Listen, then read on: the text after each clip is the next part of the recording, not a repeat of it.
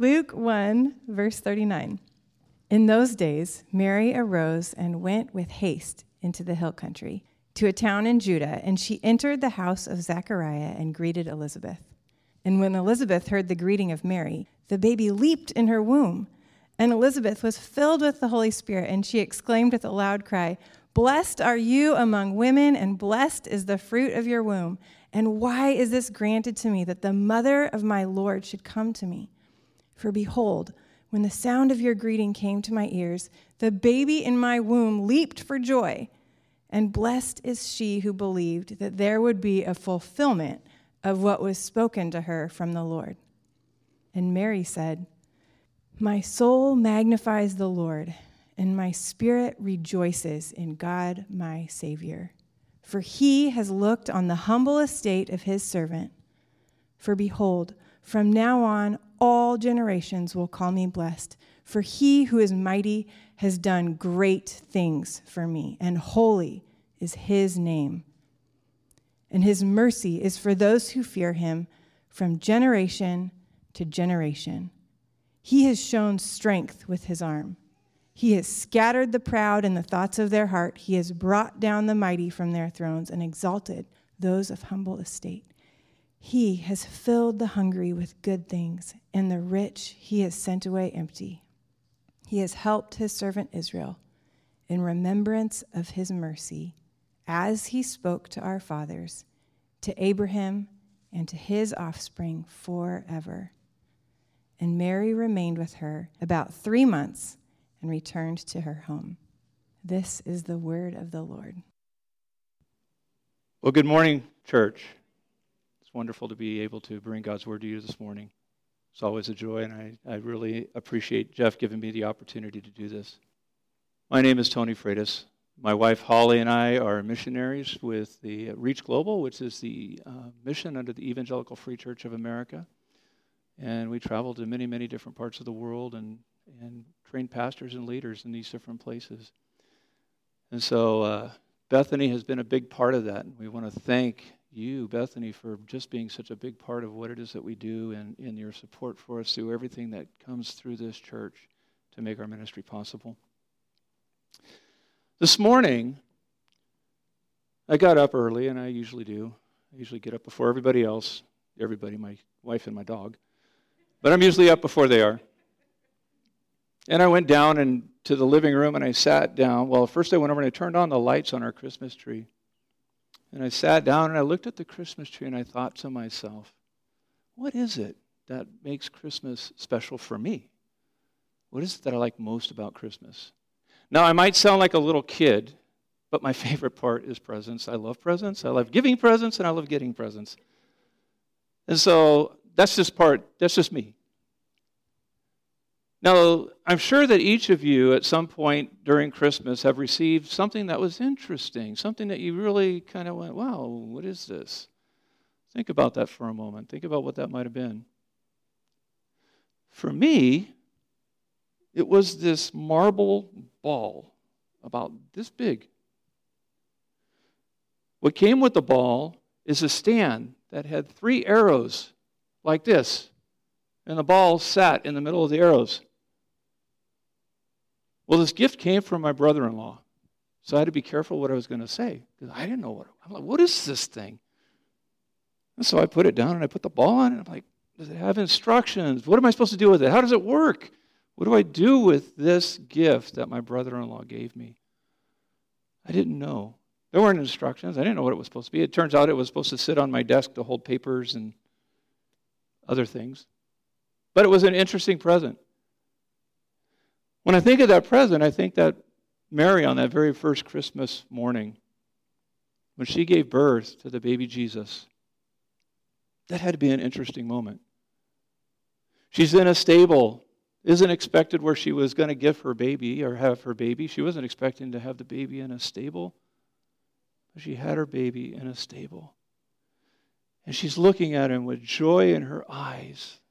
And like many of us that have kids, when our babies are born, especially the dads, we always think, okay, where's the instructions? How do I operate this thing? And I think for Mary, when she had her son, Jesus, the Son of the living God, wouldn't you imagine that Mary would want to have some instruction for raising this child? I mean, think about that. You have just been given the responsibility to raise the Son of God.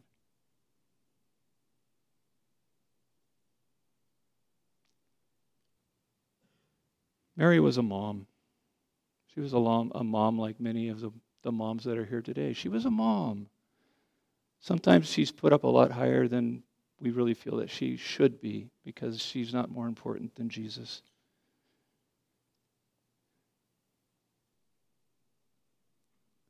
There were some really great things that Jeff said in his message last week, and things that were just, it was a lot of information given at one time. And we kind of left right in the middle of the story. And so what I want to do right now is to take us all back so we're all on the same page. I'm going to do a quick review of last week.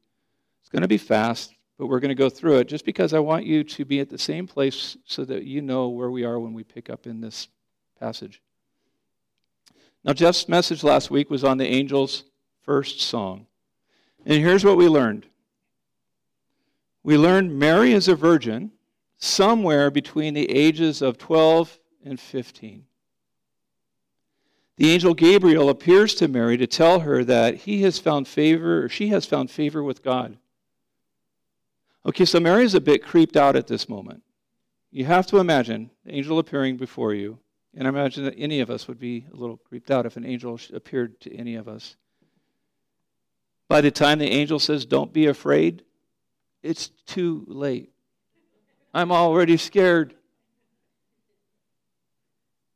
Anyway, the angel says to Mary, "Do not be afraid, Mary, for you have found favor with God, and behold, you will conceive in your womb and bear a son." Now, ladies, I want you to put yourself in the same situation. You're a 13-year-old girl who still thinks that boys are obnoxious, they smell bad, and should be avoided at all costs. You're 13 years old. Now you've been told by an angel that you will conceive a son. Not just any son, the Son of God. Then to be pregnant before marriage, it's going to bring shame to not only yourself, but to your family. So when you go back home to tell everybody your story about what you just experienced, who's going to believe you? Who's going to believe you? I have to imagine for Mary it was going to be a lot like that. Or men, dads, how would you respond if your daughter came home and told you the same story? How would you respond? Now, we don't know anything about Mary's parents, nor do we know how they responded when she went home. But I do know that as a father, if my daughter came home and told me this, I would definitely want to have a come to Jesus meeting with Joseph. I want to know what's going on. I would take the time to go talk to Joseph to figure out, okay, what has happened here? Now, instantly, Mary, she is going to be an outcast. Rumors, whispers as she passes by, everyone will be talking about Mary. Now, if you remember in last week's message, Nazareth was a town of about 150 to 200 people. It's not a very big town. Everybody knows everybody's business. Everybody knew what had happened to Mary. Then Mary, she's going to conceive a baby.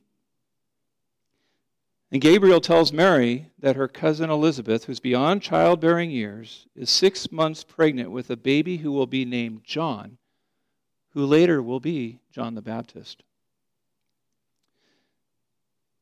little extra information here. John is going to be Jesus' second cousin and will pave the way for Jesus' ministry.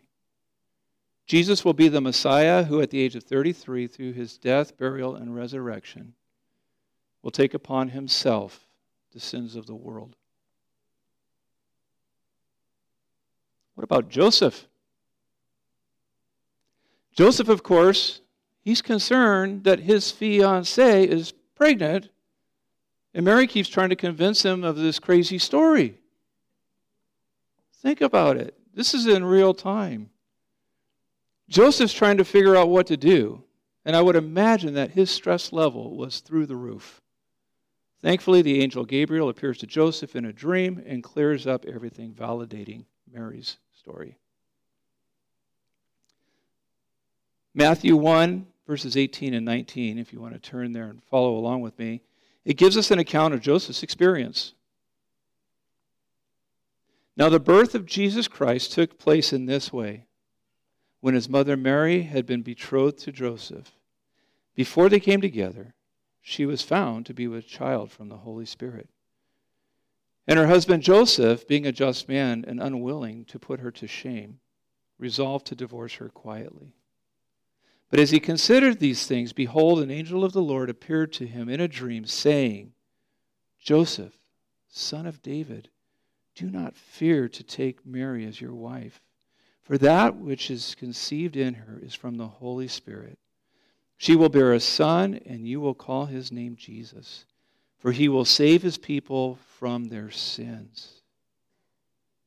And to take away any doubt that you might have had in your mind that Joseph's dream was even a real experience with the angel Gabriel, and it wasn't a result of something he ate that day, this really did happen. And after Jesus was born, God once again sent Gabriel in two more dreams.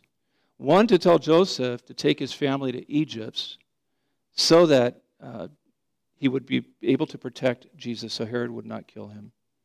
And another was to tell Herod to tell him that Herod was dead and that he could return home. Keep in mind that what we know is based on biblical facts. Everything we know is based on biblical facts. It's God's word. It's a living, breathing word of God. It is true.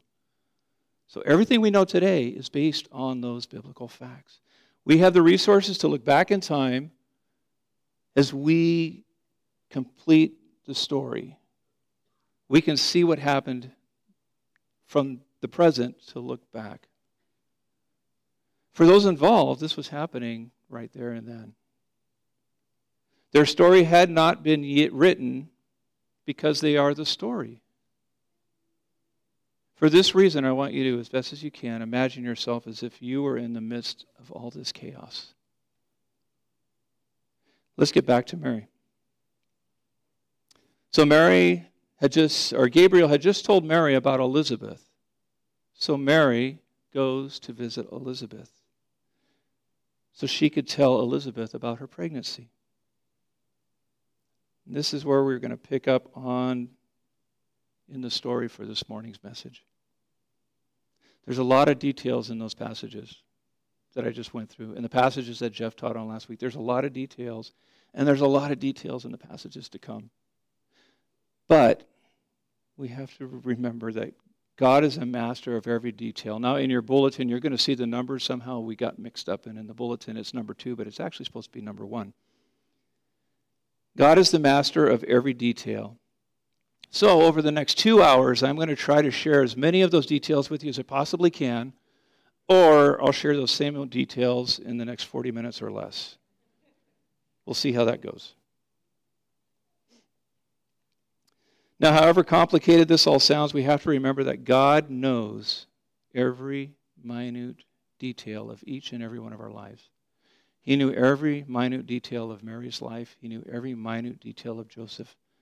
He knew every minute detail of Elizabeth and Zechariah. So we're with Mary now, and Mary's on a road trip. It's probably a 2-day journey from Nazareth to the home of her cousin Elizabeth in Judah. Luke 1, 39 through 55 says, In those days, Mary arose and went with haste into the hill country, to a town in Judah.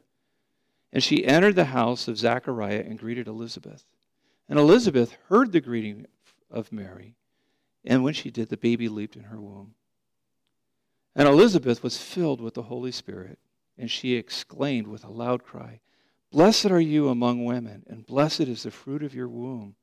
And why is this granted to me, that the mother of my Lord should come to me? For behold, when the sound of your greeting came to my ears, the baby in my womb leaped for joy. And blessed is she who believed that there would be a fulfillment of what was spoken to her from the Lord." I want to go back to, "For behold, when the sound of your greeting came to my ears, the baby in my womb leaped for joy." Now, some of you know, Holly and I and our family, we lived in Tanzania for 10 years. We've been in the mission field for 15 years. While living in Tanzania, when we would want to go visit the home of somebody in our community, in our neighborhood, just a natural walking through the neighborhood, want to say hi, we would walk up to their door, which was usually a curtain, so you couldn't knock on it. The walls are stone, so you can't knock on the stone. They don't have a doorbell. So what do? You push the curtain over, you stick your head in, and we say, "Hody, hody," which means, "Hey, I'm here." And they would say, "Karibu," which means, "Come on in. You're welcome. Come in." I have to imagine that when Mary went to the house of Elizabeth, and when she greeted Elizabeth, it was similar to that experience where she peeked her head in and said, "Hody, hody." And Elizabeth said, "Come on in." And when she heard her greeting, the baby leaped in her womb. He leaped for joy. So Mary went to the home of Elizabeth probably because Elizabeth was the only person who could understand Mary's story. She's the only person that could understand Mary's story. Now, Elizabeth could understand because she had a similar experience where the angel Gabriel had appeared to her husband Zachariah to tell him that she, a woman well beyond childbearing age, would have a baby.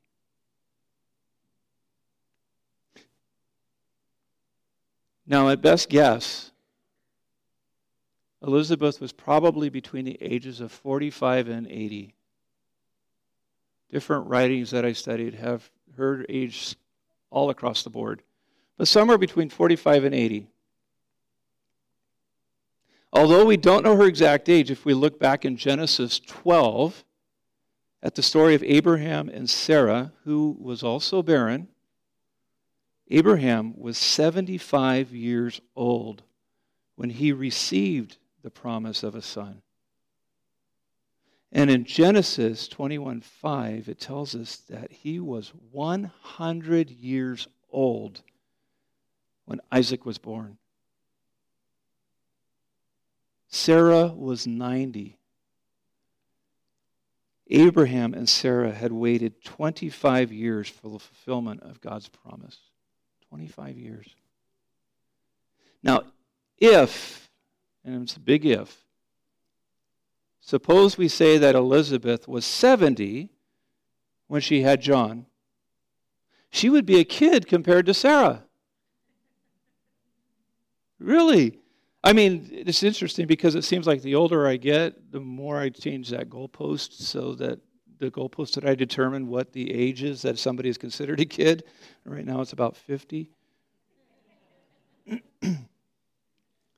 There's some interesting similarities between Mary and Elizabeth. What's interesting is Mary is a virgin between the ages of 12 and 15. Elizabeth is barren somewhere between the ages of 45 and 80. For either of them to bear a child could only happen through a miraculous event. It could only happen through a miraculous event. That miracle came when the angel Gabriel announced that each of these women will give birth to a son. For Mary, it would be Jesus, and for Elizabeth, it would be John. Once again, God has chosen to bless the world through an insignificant young girl and through an older woman who thought God had totally forgotten her. In the book, Hidden Christmas, Timothy Keller says, "You cannot judge God by your calendar. God may appear to be slow, but he never forgets his promises. He may seem to be working very slowly, or even be forgetting his promises. But when his promises come true, and they will come true, they always burst the banks of what you imagined. God's grace virtually never operates on our time frame, on a schedule we consider reasonable. It's never on our time frame. Never on our time frame. It's never convenient. Let's look at Zechariah. In Luke 11, 1 through 15. And there appeared to him, Zechariah, an angel of the Lord standing on the right side of the altar of incense. And Zechariah was troubled when he saw him, and fear fell upon him. But the angel said to him once again, "Do not be afraid, Zechariah, for your prayer has been heard, and your wife Elizabeth will bear you a son, and you shall call his name John. And you will have joy and gladness, and many will rejoice at his birth, for he will be great before the Lord." Now Zechariah was taken aback when Gabriel told him these things, because he had spent most of his life believing that God had forgotten him. He spent most of his life forgetting that possibly God didn't even notice him. At this point, Zechariah should have just remained silent. He should have just not said anything. But he had to ask the question, how is this possible? I'm an old man, and my wife, she's old. How is this even going to be possible? Now, unfortunately, because Zechariah doubted the angel, the angel's announcement of Elizabeth's pregnancy, the angel Gabriel took away his ability to speak. We see this in Luke 1:20. "And behold, you will be silent and unable to speak until the day that these things take place, because you did not believe my words, which will be fulfilled in their time." God knows when you're ready to hear his voice. God knows when you're ready to hear his voice. He will speak to you through one form, or he's going to speak to you through another form. Possibly an angel. It might be through God's word. It might be through prayer time when you're praying to God. But he knows when you're ready to hear his voice. However, he decides to speak in whatever way he chooses to do that. It's up to you to listen and to believe what he is telling you. It's up to you to listen and believe what it is that he's telling you. And I promise that it won't happen on your timing. It never does. It doesn't happen on your time. It's not convenient. Why? Because God knows your heart. Let's look at the heart of Zechariah and the heart of Mary.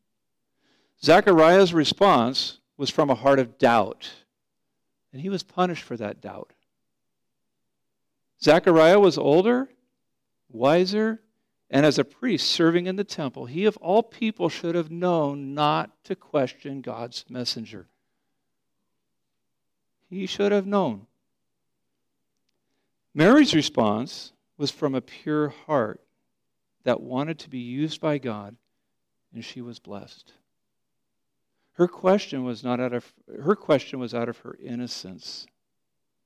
Therefore, Gabriel was patient with Mary and gave her the details of all that would take place. Gabriel even gave Mary a friend that she could confide in when he said to Mary, "Behold, your relative Elizabeth, in her old age, has also conceived a son, And this is the 6th month with her who was called barren. What was Mary's response to Gabriel when he spoke? Mary said, "Behold, I am a servant of the Lord. Let it be to me according to your word." And the angel departed her. How often do we respond like Zechariah? Think about that. How often do we respond like Zechariah? Feeling insignificant, overlooked, possibly forgotten. So we don't listen to God. Instead, we question God. We don't listen to Him, we question Him. How often should we respond to God as Mary did? By saying, "I am a servant of the Lord. Let it be to me according to your word." Too often or I'll put myself in here, I respond like Zechariah. Because it's easier than opening ourselves up and allowing God to use us, changing our plan into His plan. It's not convenient. Whatever your situation, the good news is that God's got this. God's got this. God is in control of everything. So Mary was anxious to visit Elizabeth because the angel Gabriel told her about Elizabeth's pregnancy. So Elizabeth's home was naturally a safe place for Mary. It was a safe place for Mary. The one person who would understand Mary would be Elizabeth. When Elizabeth heard Mary's voice, her baby leaped in her womb, and Elizabeth was filled with the Holy Spirit from the time Elizabeth's son John, who was later John the Baptist, was born. All that he did was guided by the Holy Spirit. Everything John the Baptist did was guided by the Holy Spirit. Here's an interesting side note for you, and it's really too cool not to mention.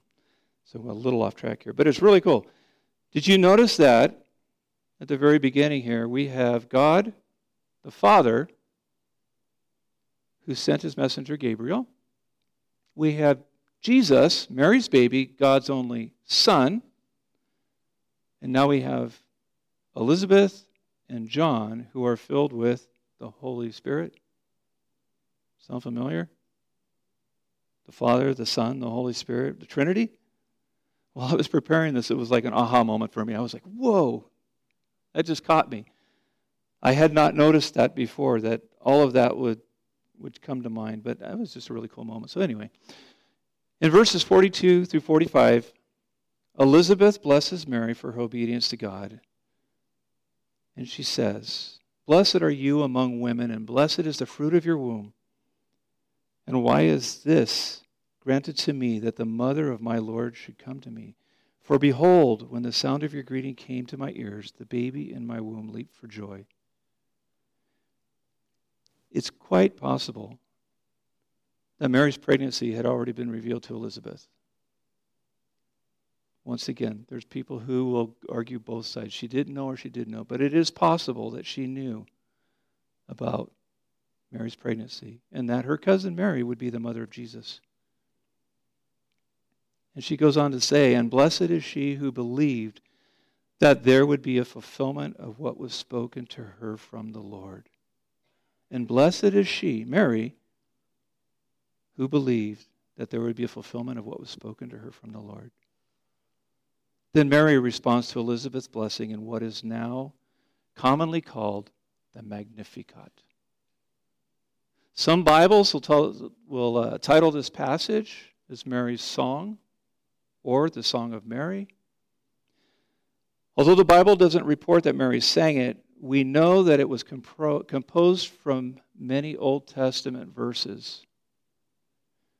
These verses were a part of Mary's culture and were memorized, and as a traditional custom, they were sung on feast days. It's not unrealistic that the Holy Spirit would have brought to Mary's mind these verses, to which she would have spoken in the form of a poem that was later put to music. Let's focus on the Song of Mary. The first line of Mary's response is translated in various ways. In the New American Standard Bible, it is translated as, "My soul exalts the Lord." The NIV translates it as, "My soul glorifies the Lord." King James translated as, "My soul doth magnify the Lord." In the English Standard Version, "My soul magnifies the Lord." The Latin translation of Mary's response begins with the word Magnificat, which simply means magnify, exalt, glorify. The Magnificat is a poem of praise to God, praising Him for His blessing to Mary and the faithfulness that He gave to Israel. The Magnificat also highlights a series of reversals in which the proud are humbled and the humble are exalted. The proud are humbled and the humble are exalted. It's a complete reversal. Not the least being a poor young girl who will be the mother of the Messiah. So with amazement and thanksgiving, Mary's soul glorifies the Lord. Mary's soul magnifies the Lord, depending on the version that you look at. The first two verses in the song. My soul magnifies the Lord. That's the Magnificat. My soul magnifies the Lord. That's the Magnificat. And my spirit rejoices in God my Savior, for He has looked on the humble estate of His servant. In these passages, Mary is in awe, reflecting on her recent experience. Over and over again, God says, I will choose Nazareth, not Jerusalem. I will choose the girl that nobody wants, and I will choose the boy that everybody's forgotten. God didn't choose someone with great wealth, someone with authority. He chose an insignificant girl with nothing that the world considered valuable. She was already at the bottom of the social ladder, and she knew that if she surrendered to God, she would go even lower. Yet she did so willingly and went through the agony of watching her son, Jesus the Messiah, be tortured and die. Think of all the darkness she embraced when she said, I am the Lord's servant. Let it be to me according to your word. Wow. Yet look, Mary is only mentioned in the Bible 12 times. She's only mentioned 12 times. Now, it could vary on your version of the Bible. Best estimates, 12 times. Think about that. She would have to be very humble to only be mentioned from the very beginning of Jesus' birth and not to be mentioned up after Pentecost. That's a humble, humble woman. Yet today, most people in the world know who she is. I travel all over the world, and people in every country that I've been to know who Mary is. It's not a question. They know her because she humbled herself and became a servant. She became one of the greatest people in history. For behold, the next passage, for behold, from now on all generations will be called blessed, or will call me blessed. Behold, from now on all generations will call me blessed. For he who is mighty has done great things for me, and holy is his name. To God, this insignificant young girl Mary would become the most valuable and blessed person ever known to mankind. Because only through her would our Savior Jesus Christ be born. Mary could have thought, this is my chance to be someone. I'm going to be famous. I'm going to get on Facebook right now and I'm going to tell everybody what's going on. She didn't do that. But Mary's response was one of humbleness as she said, "Behold, I'm a servant of the Lord. Let it be to me according to your word." Now, maybe later in life, Mary would see the impact of her faith, but more realistically, that impact came after her death. Mary's life was no longer simple. She had other children that would not see Jesus as anything more than another sibling. She had other children. She was a real mom. Mary was the mom with the strange kid around the block who liked to hang out at the temple and always had his head in the scrolls. That's how people saw her. It would only be later that even Mary would recognize Jesus' real purpose and to see who he truly was. Isn't that how life is? Isn't that how life is? We get caught up in the everyday activities of life and we forget that Jesus is right there with us. We get so busy that we forget that he's standing right there. And his mercy, the next one. And his mercy is for those who fear him from generation to generation. What is healthy fear? What does it mean to fear the Lord? There are three types of fear that are referenced in the Bible. One is fear that one feels in a threatening situation. Another is fear that a servant has for their master, which causes him to serve faithfully. And there is the fear that denotes the reverence or awe a person feels in the presence of greatness. The fear of the Lord is a combination of all three. God's mercy is for those who fear him. The next two verses, 51 and 52. He has shown strength with his arm. He has scattered the proud in the thoughts of their hearts. He has brought down the mighty from their thrones and exalted those of humble estate. Because God chose to use a simple child to be the mother of God's only Son, he has shown the people with political and monetary power that God isn't interested in your wealth. Money can't buy your salvation. Power can't demand your salvation. And only a humble heart that is desiring a relationship with God the Father can be the means for your salvation.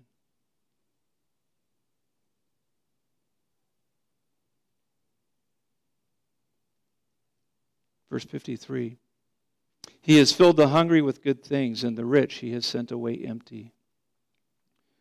Jesus came to proclaim the good news for the poor, to proclaim liberty for the captives, to recover sight to the blind, to proclaim liberty to the oppressed, and to proclaim the year of the Lord's favor. That's what he came to do. God fills those who are spiritually hungry until they are satisfied. The human perspective sees wealth as a blessing and poverty as a curse. God's plan is much greater and uses both wealth and poverty to accomplish his will.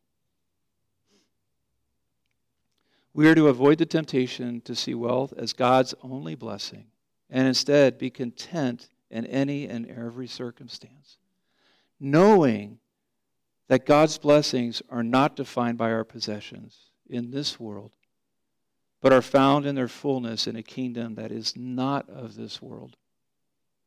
I'll say that again. God's blessings are not defined by our possessions in this world, but are found in their fullness in a kingdom that is not of this world. He has helped his servant Israel, the next two verses, 54 and 55. He has helped his servant Israel in remembrance of his mercy, as he spoke to our fathers, to Abraham, and to his offspring forever. Through Mary, he embraced his chosen child, Israel. He remembered and piled on the mercies, and he piled the mercies high. It's exactly what he promised, beginning with Abraham and right up to this very day. Today. As we've learned today, from the lives of Mary, Joseph, Elizabeth, Zachariah, Abraham, and Ruth. You are not insignificant. You are not unnoticed, and you are never forgotten. You are not insignificant. You have not gone unnoticed, and you are never forgotten. God gives us so much more than we could ever give back to Him. Are you ready to respond to God as Mary did? The best Christmas gift that you could ever give back to Jesus is to say, behold, I am the servant of the Lord. Let it be to me according to your word. If you want to give a present to Jesus this year and next year and the year after, give Him that. Give yourself to Him and say, behold, I am the servant of the Lord. Let it be to me according to your word. Mary would stay with Elizabeth for 3 months, and she was likely with Elizabeth at the birth of her son, John the Baptist. And then Mary returned home. Let's pray.